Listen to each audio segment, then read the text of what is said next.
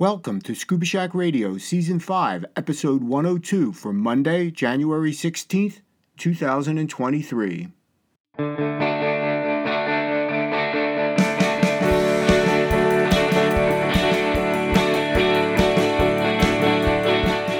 Scuba Shack Radio is a bi-weekly podcast in support of our mission to empower individuals with knowledge, ability, and experience to venture underwater in pursuit of their aspirations and to advocate for ocean health and sustainability.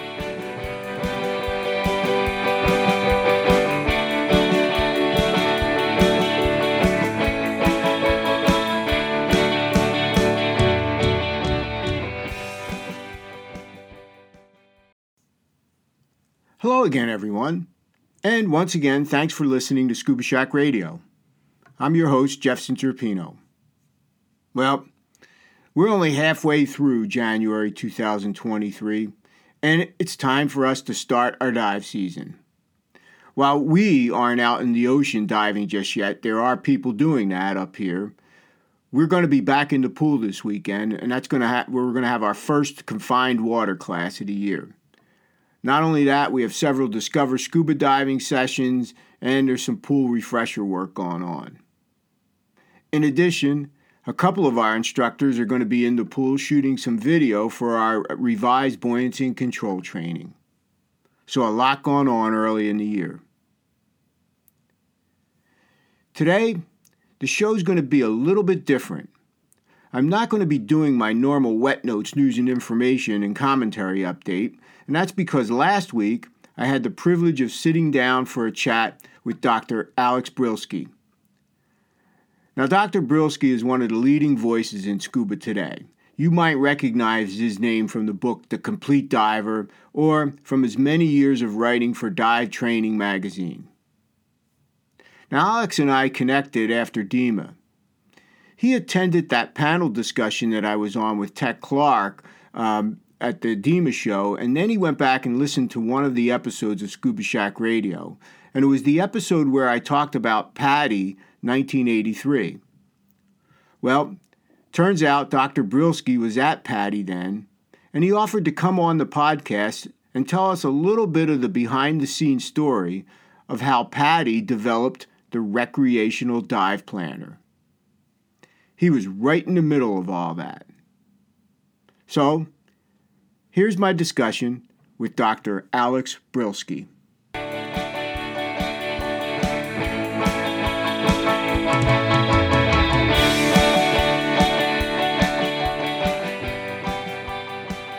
Okay, Happy New Year. Welcome, Alex, to Scuba Shack Radio. Thanks for taking some time today to come on the show. I really appreciate it. Thanks for the invite, Jeff. I really appreciate it. Yeah. Well, Alex, I know you do a lot of different speaking and teaching and writing today on what's going on today with the environment and diving, and specifically with your company, Ocean Education International. And we're very grateful for all of that. So we're very appreciative of all the work you're doing in moving us forward. But I think, one of the things here on Scuba Shack Radio that we like to do is we like to go back in history a little bit on scuba diving, because it has a very rich history. We've done some work with the different manufacturers and some of the pioneers in diving. And then, several months ago, I did a short segment on PADI 1983. I found some books on our shelf from 1983 on PADI, and it was interesting to go back and look at that. And then one of the things that came out of that is we connected over DEMA on that episode 1983, where you said, "Hey, I was at PADI in 1983, and I have some things that I'd like to follow up with you on it." So take us back a little bit into those first days at PADI. What was it like back then? It was very interesting. I actually joined the staff in February of 1980, and I came aboard. I was hired by Al Hornsby as a training facility projects coordinator, and essentially I was his assistant. And in that role, I was basically a customer service person for the various PADI dive centers. I helped out in marketing campaigns, et cetera. But I was given an assignment to create what became the first business of diving curriculum for the PADI ITC. This was the pre-IDC days, and that kind of demonstrated my interest and ability. And by 1984, I had been promoted to training facility projects coordinator, and was working in that capacity at the time you're referring to. And in fact, that was a pretty interesting time. That was the point where a lot of the PADI curriculum beyond open water was being created. And so 84 was actually when the IDC was introduced. Okay. So yeah, so you did a lot of work. I did listen to the podcast that you did with Tech Clark several years ago, League of Extraordinary Divers, and it was a fascinating career and all the things that were going on back then. I know you worked on the Dive Master course, the recreational encyclopedia of diving, the rescue course, the IE as it is now known, which we all thank you for, the IDC and IE that we put all our instructors through. But one of the things that I think is really interesting is what was going on back then with dive planning, and specifically the recreational dive planner and dive tables. I don't know, what was PADI using before there were dive tables? Do you know? Well, like all of the training organizations, we were essentially using our own branded version of the U.S. Navy standard air decompression tables. So we just took the three relevant tables and formatted them into a little bit easier way to manipulate them. And that was pretty much state of the art. However, this period was really an interesting point because the technology had evolved. By this time, Doppler bubbler ultrasound flow meters were being used to detect what were termed silent bubbles in divers, and some pretty startling results were coming out with regard to divers bubbling, even at the limits of the Navy tables. And there was a lot of discussion, and it was just a very interesting time for that whole sector of diving and dive theory. Yeah, you write a little bit about that in The Complete Diver, the new tables for recreational divers. It's a very short segment in there, but I think there's a lot more to that story than what's just in there. So you had a very interesting initial dialogue with someone on RDP. Can you tell us a little bit about that? Yeah, this was probably 1984. And in my capacity, when technical questions would come in about diving and diving theory, they would typically refer them to me. And then I remember quite vividly, actually, one morning I get a phone call from a gentleman, identified himself as Dr. Raymond E. Rogers. And he was a dentist in Lighthouse Point, Florida, very active diver. And he was in a dive master course. And Ray explained that, he posed a question to his instructor, and she said, I hadn't really thought of that, and you should talk to my colleague. And I had worked with Heggie Robertson was her name, and so he called, and it was a pretty simple question he had. He said, we dive a lot on a reef that's at just over 40 feet of water, and according to the rules of the tables, we have to plan that for 50 feet. And it just seems like that's unreasonable. It's a needless penalty to, just for a few feet of depth. And his question was, why didn't the Navy create the tables with 5 foot rather than 10-foot increments? And I said, well, to be perfectly honest, I don't know. I can make a guess. I would suspect that operationally the Navy did not need that level of accuracy, because 10 more feet to a naval dive operation is irrelevant. And I said, and probably given that these tables were created by hand, people with slide rules, crunching numbers, they didn't really want to invest that unnecessary time and effort. And I said, but however, having said that, if you're really interested, I would suggest you contacting the Experimental Dive Unit up in Panama City. This, of course, was pre-internet, so you just couldn't log on and find out a lot of information. And so, it was maybe a half-hour conversation, and I hung up, and I thought, well, I assumed I would never hear from Ray again. And lo and behold, a few months later, I get another call from Ray, and he was effusive in his thanks. He said, I've gotten a lot of information, and I've looked at the original research, and it turns out Ray's son at the time was a computer science student at Florida State, and he had actually asked him to create a computer program to run the algorithm for the model that the Navy used.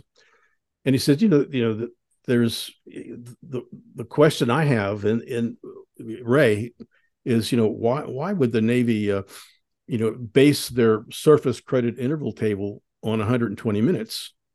And he says, if you're not going to decompress, that's really not necessary. And I said, well, and he went on to explain, and I said, well, that's, some interesting point. And he said, it probably is a good idea, however, to cut the initial no decompression limits.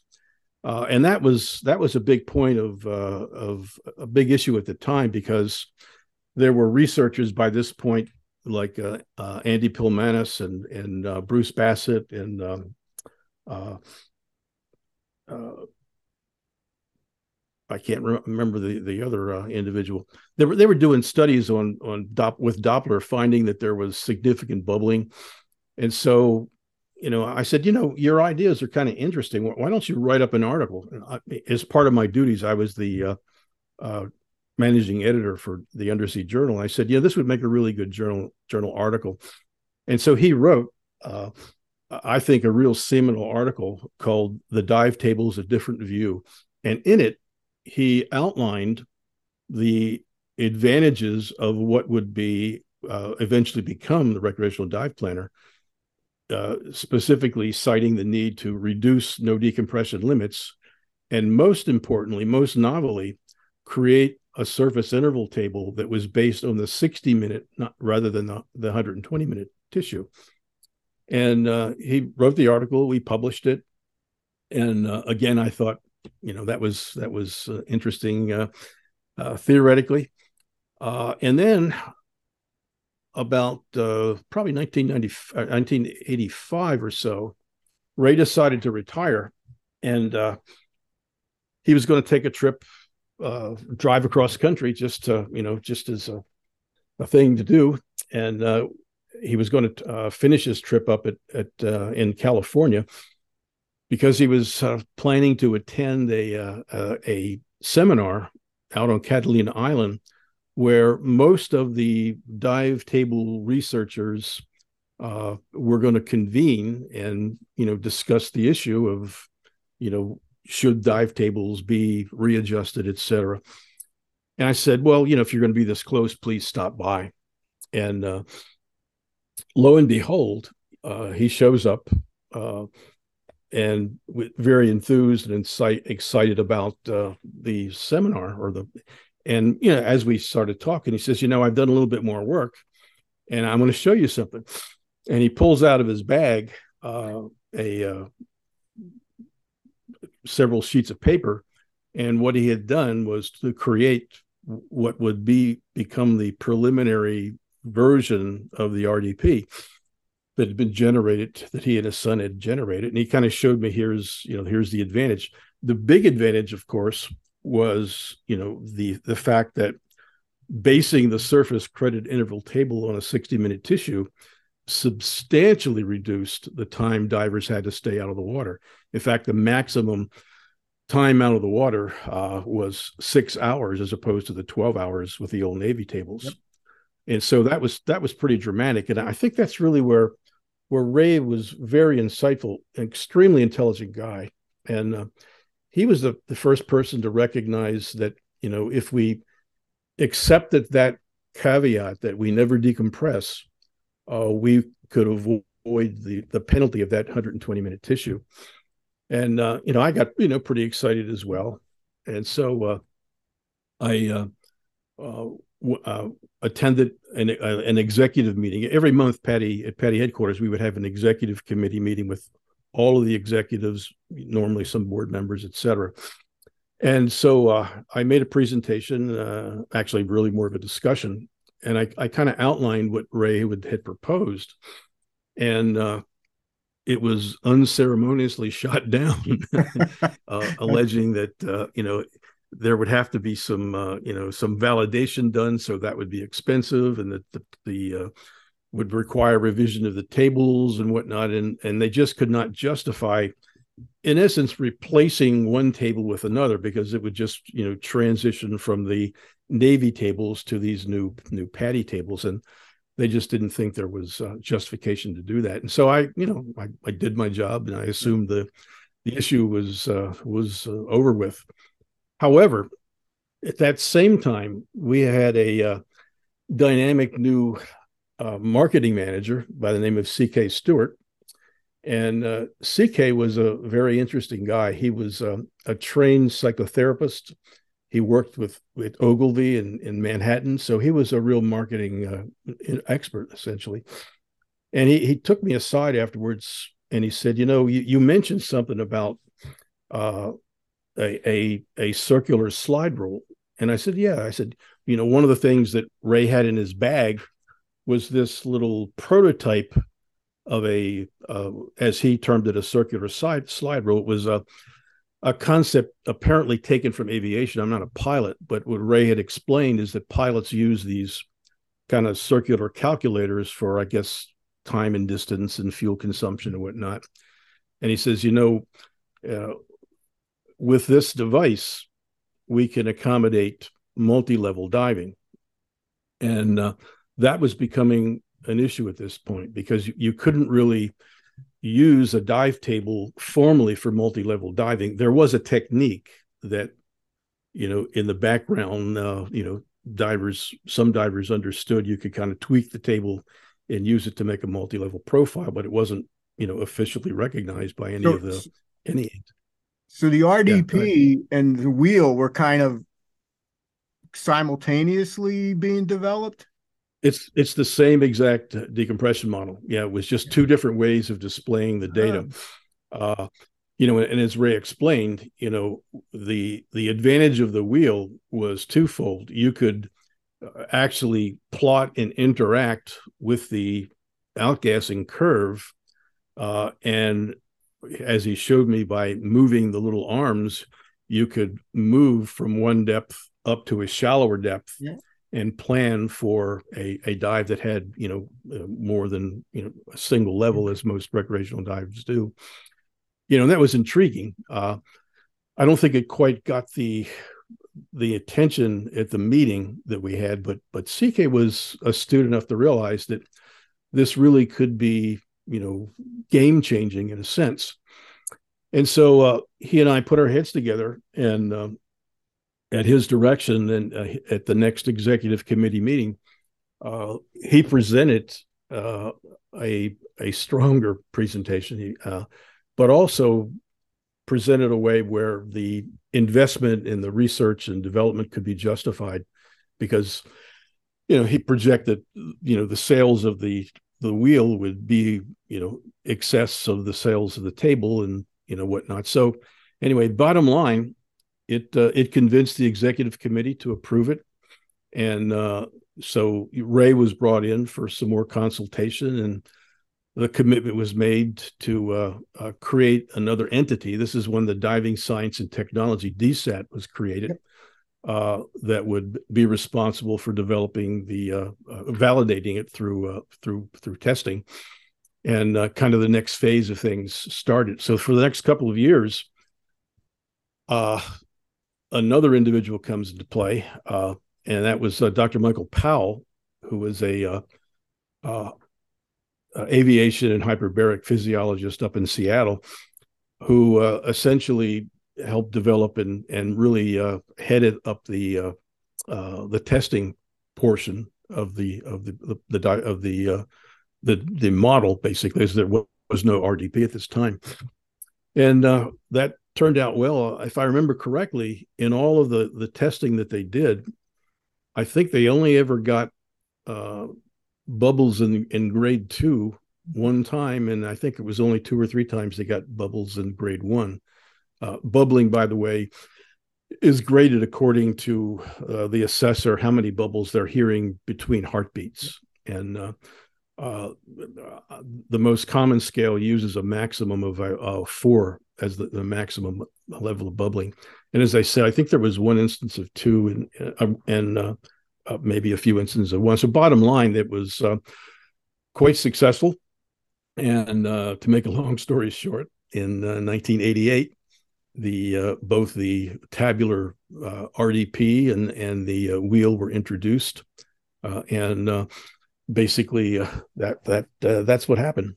Yeah. The response was, interesting and unfortunate because the wheel never took off to be the success that it was hoped to be, and it was, in my view, it was a classic example of timing. It was a great product that was introduced at the wrong time. Had it been introduced in 1978 as opposed to 1988, I think it would have been, enormously successful because it would have solved the multi-level problem in addition to providing a lot less time penalty out of the water during repetitive dives. But what had happened by this point, certainly the microprocessor-based computers, the Orca Edge initially, and then the Skinny Dipper thereafter, had basically solved that problem. And the RDP was just kind of a little bit too late. But I think it does deserve recognition in the annals of decompression theory for recreational divers. Yeah. It was very innovative. So that's the short story about it. It was a bit of a challenge. We used to have, I still have mine in the office. The wheel. It's getting those little dots to line up was sometimes a little bit of a challenge, and we'd always be off a little bit. But we had to learn that. We had a bigger version of it that got all out of whack. Exactly. So, yeah. I think there was a psychological part to that too, because people were used to definitive answers. When you use a table, you were going to intersect and you were going to find an exact quantity. Yeah. And I think people were very uncomfortable interacting with that curve and having some interpretation to do. And I think divers were really, certainly dive professionals were very uncomfortable with what they felt was the uncertainty of that. And I think that was part of the issue. Yeah, I think when we would take our tests, we would be like, "Well, wait a minute, I think I had the right answer, but they had a different one on there." So, yeah, very interesting stuff. So, 1980, 88 or 87, 88 was 88 was 88. DEMA 88 is when the RDP was introduced. Okay. Interesting. We didn't thought it came out a lot earlier than that, but so you're there from the beginning, from the first phone call, to the actual, distribution and proliferation of the RDP. Fascinating. Yeah, ironically, I left PADI right after DEMA of 88 with the introduction of the device. So it was literally start to finish, and it was very interesting. Tragically, Ray died unexpectedly only a few years after the RDP was introduced. Mm-hmm. But he was a remarkable guy, one of the smartest people I ever knew in my life. Yeah, kind of interesting how people take things from different professions. A dentist becoming one of the foremost developers of a recreational dive planner, but that's just the innovative nature of the scuba diving industry and history, and that's why I find it fascinating to go back and see what was going on, a long time ago within the dive world. So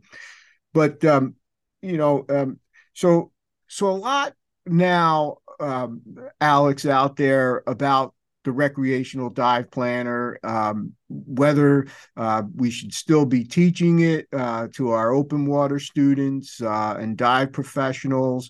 I know Tech Clark did a little bit on this in the dive locker, and he and I have exchanged a little bit of dialogue back and forth on whether we should be teaching it or not.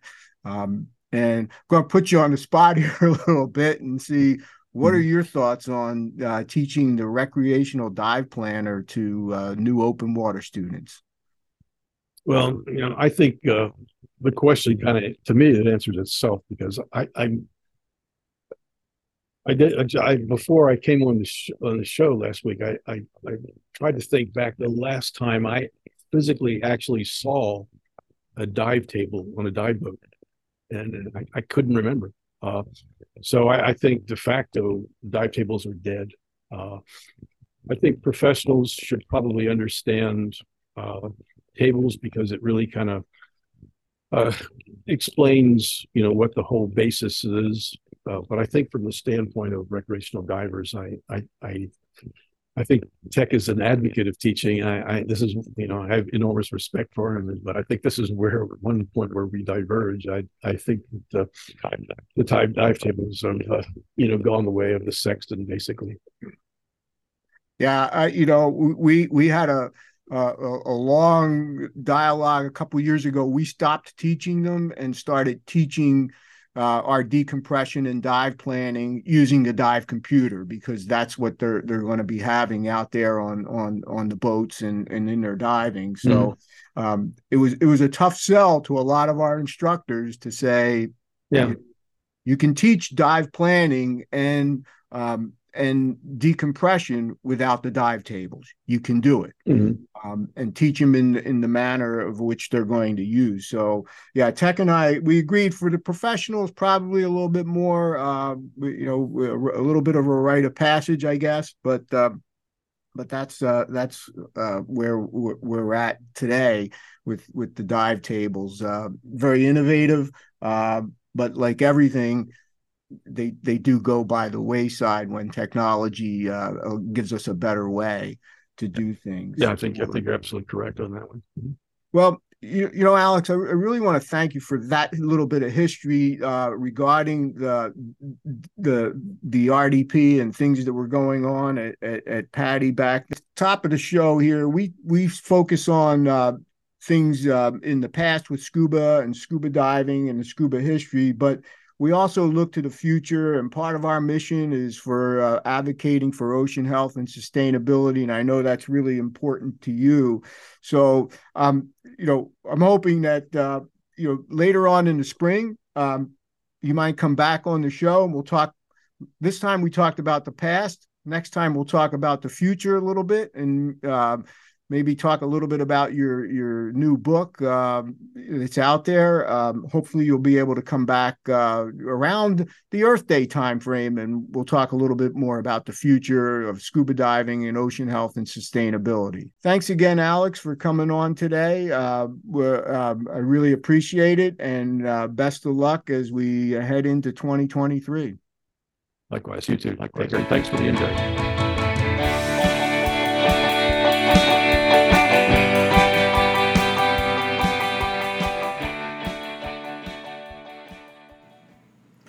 Well, that was great to have Dr. Alex Brilsky come on the show and talk a little bit about some of the scuba history and what was going on at PADI way back in the 80s. I was really surprised to learn that the recreational dive planner and the PADI wheel were developed at the same time. I was always under the impression that that multi-level wheel came a lot later. Well, if you're not familiar with the wheel, just Google PADI wheel and you can find out a whole lot more. Now, I experienced a little bit of a technical problem with my recording right at the end, and that's where Alex and I talked a little bit about some of his up-and-coming work as well as his new book, Beneath the Blue Planet. Now, that book is going to be available everywhere starting around February 14th. Also, Alex has partnered with Dive Ventures, and he's going to host monthly webinars called Oceans Update. And the first one of these is January 25th at 12:30 Eastern Time. It looks like right now from the website they have at least 6 planned. You can check it out at diveventures.com/oceans-update. And again, I'm hoping that Dr. Brilski will come back on Scuba Shack Radio to tell us a little bit more about his book as we celebrate Earth Day 2023. Also, voting for the 2023 Diving Equipment and Marketing Association's Board of Directors is still going on. It wraps up on January 26th. So, if you're a DEMA member and haven't voted yet, I hope that you will vote, and also hope that you'll consider voting for me to represent the scuba retailers area. So that wraps up episode 102. And once again, thanks for tuning into the show, and please pass it along. Until next time, take care, everyone.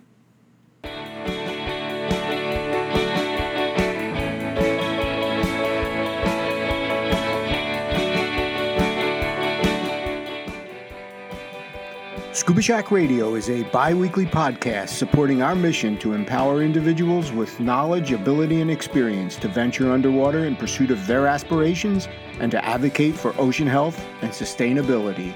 Talk to you next time.